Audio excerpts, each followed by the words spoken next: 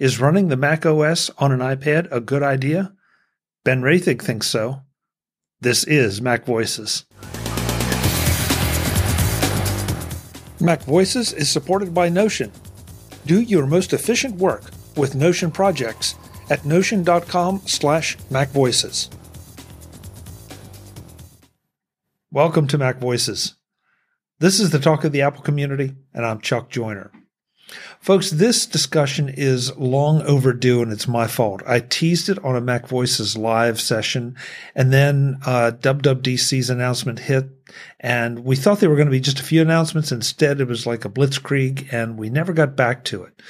So first off, I want to welcome for his first time here solo, Mr. Ben Roethig.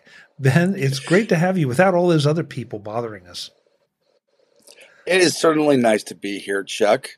Though I do have to say I miss the other panelists.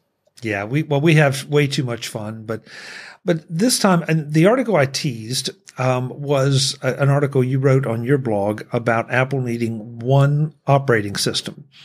And that was in advance of WWDC, so we didn't know exactly what was going to happen. Obviously, nothing did when it came to converging operating systems. And I felt like this is something that we go back and forth on. We've talked about it on MacVoices Live plenty of times. I've talked about it with other guests, but I wanted to just dig inside your head and find out why you feel this would be a good idea. Absolutely. So why is it a good idea? Well, when the iPad came out, it was a much different device than it is now. There was a definite gap between the Intel processors in Macs and the early Apple Silicon chips that the early iPads came out with. As things have gone about, the iPad has become much more Mac-like, to the point where when it comes to the internal hardware, the iPad Air and the MacBook Air and the iPad Pro and now iPad Air are virtually identical.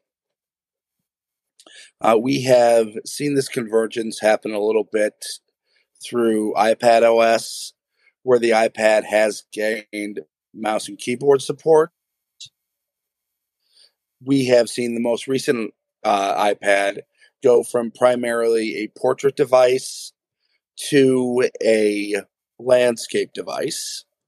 And then on the other side of the coin, Macs, they have tried a little bit of touch when it came to the God, now I forget the touch bar. But you've seen a lot of Windows machines that have these fully touch screens. We have a lot of people, including myself, from our business machines, tend to touch the screens at times. We have a lot of people of younger generations that are entering the workforce who have been primarily touch first in their raising. I think it is just time to have a single device that is not held back by either touch or keyboard and mouse. Okay, so we talked about this pre-show. There's going to be a little bit of friendly disagreement here. Yes. So I want you to try to convince me, and then I'll tell you why I'm right. So the one thing I can't argue with you much on, the one really good point I think that's in there, is that the kids, the younger generation is growing up on touchscreens on their phones and maybe to a lesser degree their iPads. Correct me if I'm wrong, I don't think the Google Chromes have a touch screen. So the Chromebooks, I think some of them do. Do they? Okay. So there's an argument there that they may be getting used to that. I think the thing that bothers me so much is about the whole concept is the issue of an operating system becoming bloated and, unnecessarily unwieldy on the smaller screen devices. And also just the idea that up to this point, and we're going to leave the Vision Pro out of this discussion because that's a whole new thing that none of us have seen yet, and it's definitely a new platform. So the platforms we have, and I definitely wrote this article before I even knew the Vision Pro was a thing. Right. And so, so that one's off the table. But I'm concerned about the operating systems getting bloated, a la a certain other computer company that shall not be named. Yes. I'm also concerned, though, Ben, that I feel like for the most part, the operating systems are optimized for each device to their benefit. And if it becomes a little bit more compromised or it all comes together, we might lose some of that optimization in favor of respecting, a one operating system, the requirements of one operating system. And I think that is definitely a valid point. But if you look back to the early days of macOS, there used to be a user mode, which was considerably stripped down to kind of make it easier to use. I mean, you have it to the point where Apple has two very good operating systems. To be perfectly honest, it wouldn't be that hard to have a Mac-like interface for keyboard and mouse with a little bit of touch screen, or if you're going touch primary, a more iPad-like interface. Oh, okay. But are you then going to try to take us down the path of the Macs needing or being required to have a touch screen or having a touch screen as an option? Not necessarily. I mean, it's supported on Windows machines, and not all Windows machines have touch. It's primarily before kind of that in between segment, like the Surface, laptops, that type of thing, where you're going to be very, very close to your machine, where reaching out and touching something, even if it is a secondary input method, is something that could benefit the user. I mean, obviously, if you're using a 27 or 32-inch or larger display, in that case, touch just becomes silly. Okay. So are you then advocating for touch on just laptops? Yes.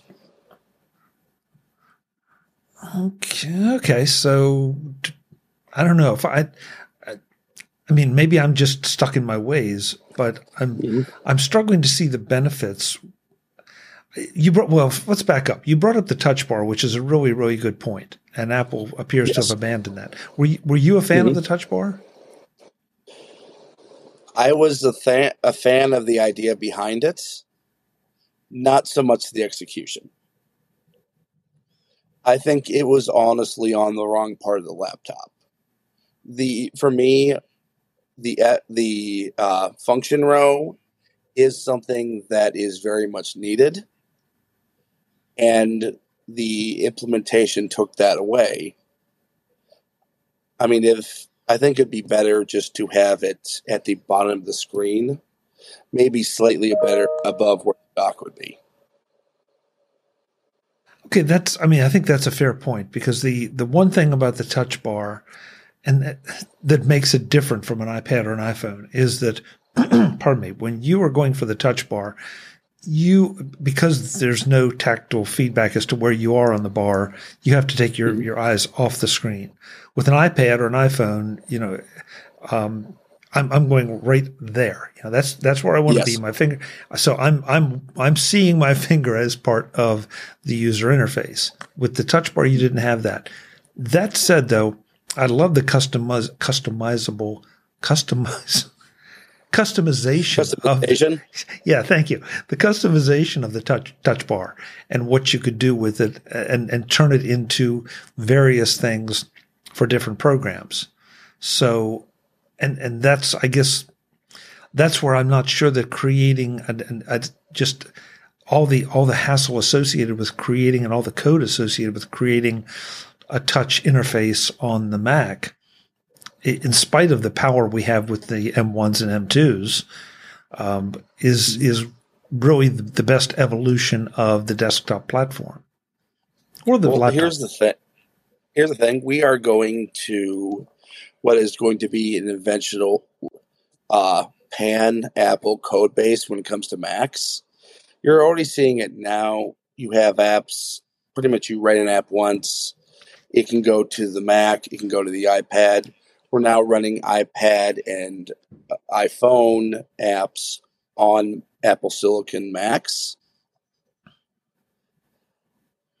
And as we've seen, especially on the iPad versions of Final Cut, there are certain advantages to being able to mix keyboard and mouse and touch in the interface, especially when you have sliders involved. You bring up the Final Cut, and the other option there, of course, is LumaTouch. Yes, which is a phenomenal program. And we've talked about it here, and we've had the folks from Luma on several times, and it changes the experience of editing.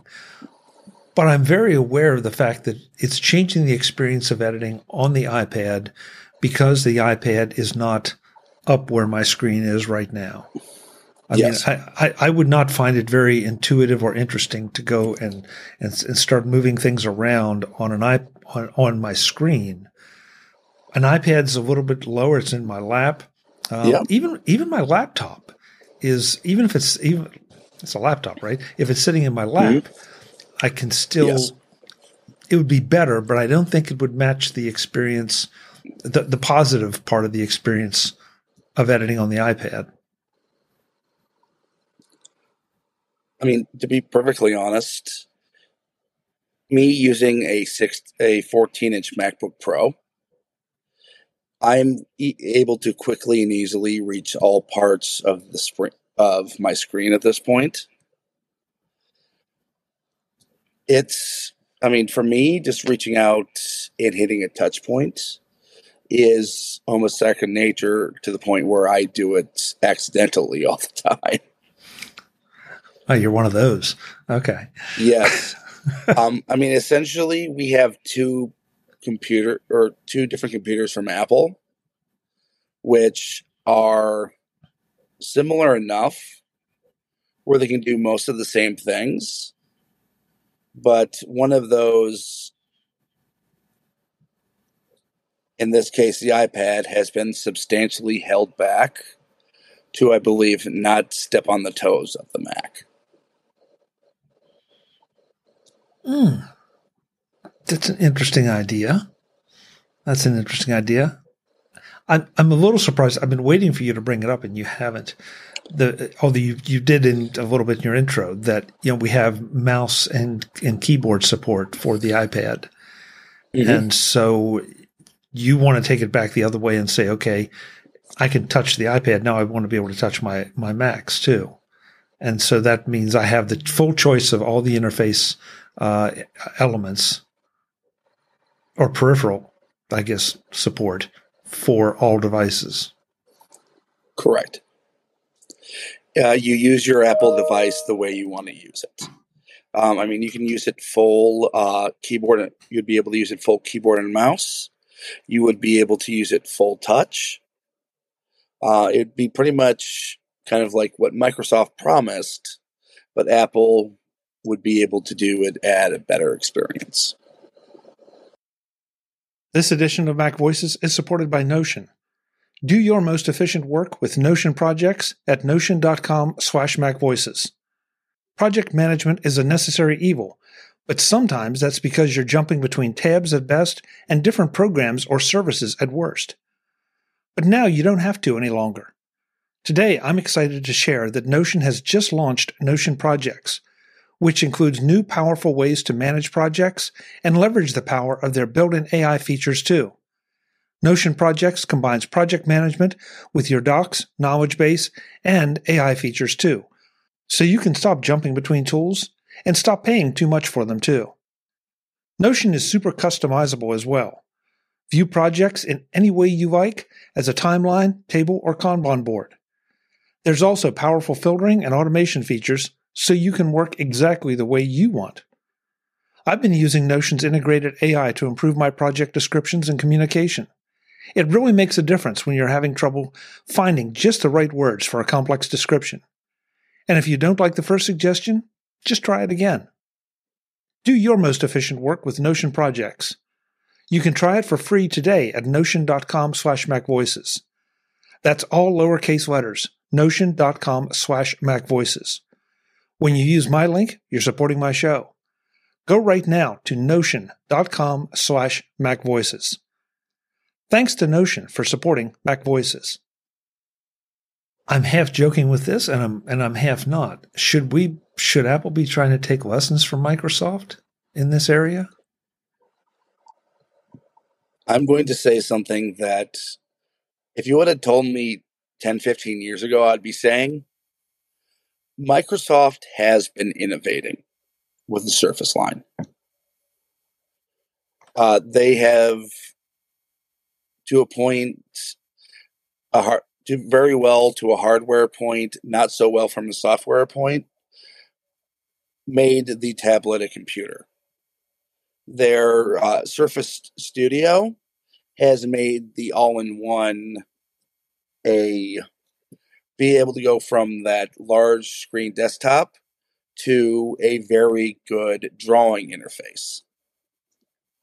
Their Surface laptops and tablets kind of give you that option to be either that full laptop in the Surface laptop line or that tablet first in the regular Surface line.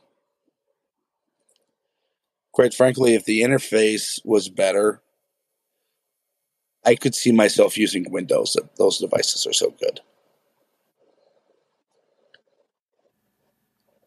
But they're not. Correct. Microsoft is, in its own ways, very much backed by its business users.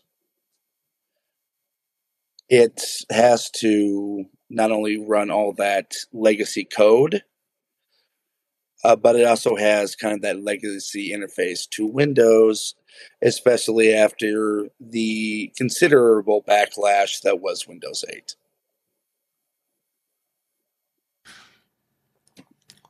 Which at this point has been a long time ago, but it's still there. Yeah, its legacy is definitely still there. So just for the fun of this, let's step aside for a second and try to look a little bit farther into the future. Do you think we're going to migrate away from laptops, pardon me. I mean, the desktop machine, I think, is always going to be there, or for at least for the foreseeable future in some fashion because of peripheral and hardware requirements. But do you think the laptops will go away in favor of a more unified tablet-like device, which would require what you're talking about? Yes. I think at this point, the traditional laptop, at least in the low-end to mid-range segment, might be the most endangered device in computing. It works in a way that is very comfortable to, quite frankly, late boomers through early to mid millennials, but those, quite frankly, born after the mid 90s were pretty much touch first in their upbringing. They would want to use the devices as a tablet with the ability to use keyboard and touch or keyboard and mouse where it makes sense as a secondary input. But does that require one operating system? Now, I go back, and you're right. This has been a topic about macOS for a long time. That is becoming too, it's becoming too cluttered. There are too many options. There are too many buttons, and it would be nice to have just that new user or very simplified user interface. Yes. The interesting thing is, every time though we take a step toward that, all of us geeks, rebel and say, well, I can't adjust this anymore. I can't adjust that anymore. Meanwhile, the average user says, who cares? So, I'm looking at this and trying to figure out who we need to build the machines for, what interfaces we need, and frankly, how many options do I as a user need? Not want, but really need. Yeah, I mean, do we need 10,000 menus to do the same thing as what one would do? I mean, that's going to be the question. I mean, the other thing is, as much as this pains me to say it, we are the minority of computer users, and we are becoming more so the minority every day. We as in age group, or we as in geeks? Both age group, and we learned quite frankly, what was the 20th century concept of computing. That's not necessarily where we're at today. Wow, that's a deep statement, Ben. I like it, and I do not disagree with it. It's just going to take a little while to process, what that potentially means, because we've seen such evolution in computing to get to where we are now. We said we weren't going to talk about the Vision Pro, but that may be where the future lies, and that may be a very, very crude first attempt. And of course, by today's standards, it's like super sophisticated. In 5 or 10 years, it may be like the first iPhone was. It was phenomenal for its time. It's still kind of magical, when you think about where everything was at that time, but then look what it's grown into. Yeah. I mean, it's gone from magical to the way things are done. Wow, that's another good statement.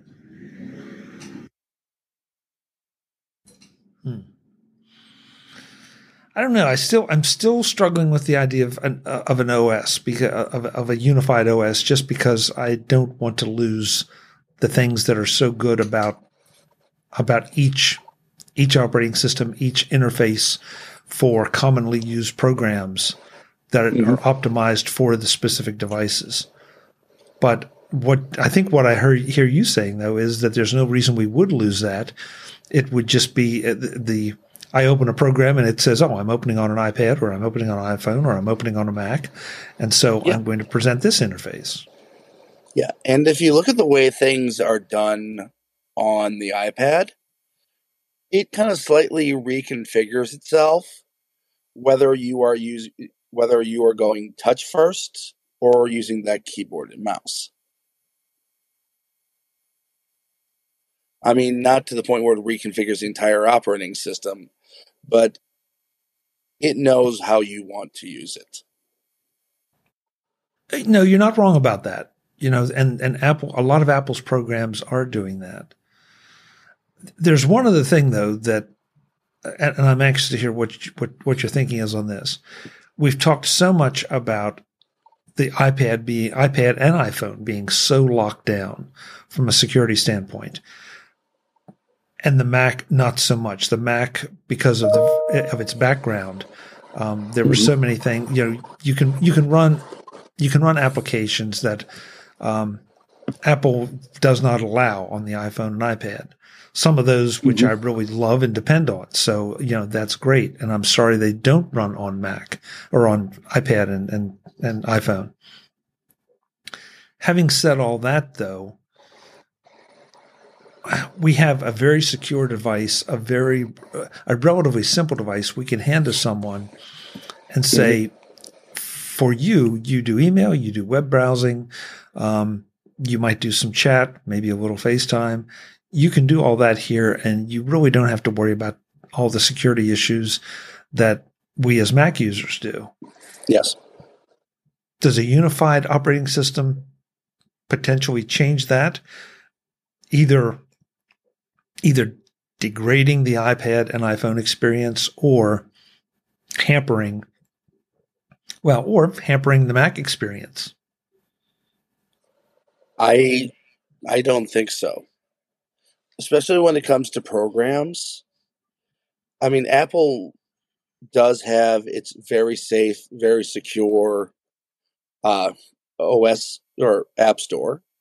And if you look at the way the Apple Silicon Macs work, their default is much like an iPad or an iPhone, where by default, it is App Store only. You have that option to get into third-party gatekeeper apps. In fact, it's even taken away options that were available on the Intel machines, where you could essentially go with unsigned apps. Essentially, signed gatekeeper apps go through almost the same process to have that signed as App Store apps do. So I don't think there's absolutely any difference in safety there. And like I said, the way these things ship, they're designed to be the most secure and the most usable for the average user. Apple knows we're going to go in and change things. Who, us? Yes. Yeah. I don't know. I mean, listen, neither one of us is going to be able to affect this. I mean, Apple hasn't called either one of us yet, at least not yet, for our thoughts on it. Yeah. But listen, we will adapt to whatever Apple does. And we've seen Apple make some missteps. But also at the end of the day, I feel like, we definitely have moved forward with things. We definitely have new capabilities. The way I'm using my Mac now is not the way I used it 5 years ago, 10 years ago, by any means. And the same is true with the iPad and iPhone. So, and now we have the Vision Pro coming at us. That'll be interesting to see how that evolves. Mm-hmm. These are fun discussions to have because everybody has a little bit different thinking on them. And I think might be one of the reasons to go to a singular OS that is somewhat customizable in that way. Not everybody is going to use their laptop, desktop PC, or tablet in the same way. But they kind of want that same end result. End result as in productivity-wise or interface-wise? Productivity-wise. Okay. We'll see. I mean, we've got the new version of Mac and iOS and iPad OS coming out in the fall. We'll see, what steps forward that takes. Hopefully, it will fix some of the things that have been a little bit of a challenge in the current versions. But we'll see. Absolutely. So when you're not here discussing interfaces with me, you make regular appearances. You become a regular on MacVoices Live on Tuesday nights. Where else can folks find you, and where can they find this article and everything else you write? Absolutely. As far as where you can see me, you can find me on In Touch with iOS with Dave Ginsburg every Thursday night or Friday morning, depending where in the world you are. Friday Thursday and Friday afternoons on the Big and Mac shows on the British Tech Network. As far as the now 10,000 different social networks that are out there, I am Ben Roethig in all of them. And finally, where you can find my thoughts is roethig.tech. Ben, thank you so much. I appreciate it. You and I have not done a solo set of solo conversation before. This it's interesting to hear how your head works, and I always enjoy your commentary on MacVoices Live because you. Why, thank you, Chuck. You come from just a little different generation, 1 or 2 years behind me. Yeah, I have to say, being kind of what some people might call an ex-millennial gives me that different process, because I truly had a analog childhood and a digital young adulthood. It has required me to be adaptable. Well, and that's why I think it's important to have these conversations with someone that just isn't in the echo chamber of my age group, or my, my opinions, that, you come at it from a little different angle, and you open my eyes sometimes to a way, looking at things in a way that I would not have thought of. So that's why this is such a great community. It really doesn't matter what your age is or your background is. We're kind of all the same when we sit down at the keyboard or pick up the phone or the iPad, and, but we just have different ways of, even then we still have different ways of approaching it. Absolutely. I will see you again next Tuesday, as will everyone else. Thanks so much for doing this. It's been an absolute pleasure, Chuck. Folks, I'm Chuck Joyner. This is MacVoices. Maybe we've made you think a little bit with this. Maybe you're in one camp or the other. If you are, I'd love to hear from you. Chuck@macvoices.com. I will apologize. We were having just a little bit of a bandwidth situation here, so Ben and I occasionally stepped on each other. Hopefully that wasn't too distracting, but hey, it's the nature of internet interviews. Until the next time, and as always, thanks for watching. Visit MacVoices.com for show notes and to connect with Chuck on social media. Get involved in our Facebook group or like our Facebook page, and get more out of your Apple tech with MacVoices Magazine, free on Flipboard and on the web. And if you find value in it all, consider supporting us through either our Patreon campaign at patreon.com/MacVoices, or by making a one-time donation via the PayPal link on our front page and in the show notes of each episode. You will join these fine people who help bring you MacVoices.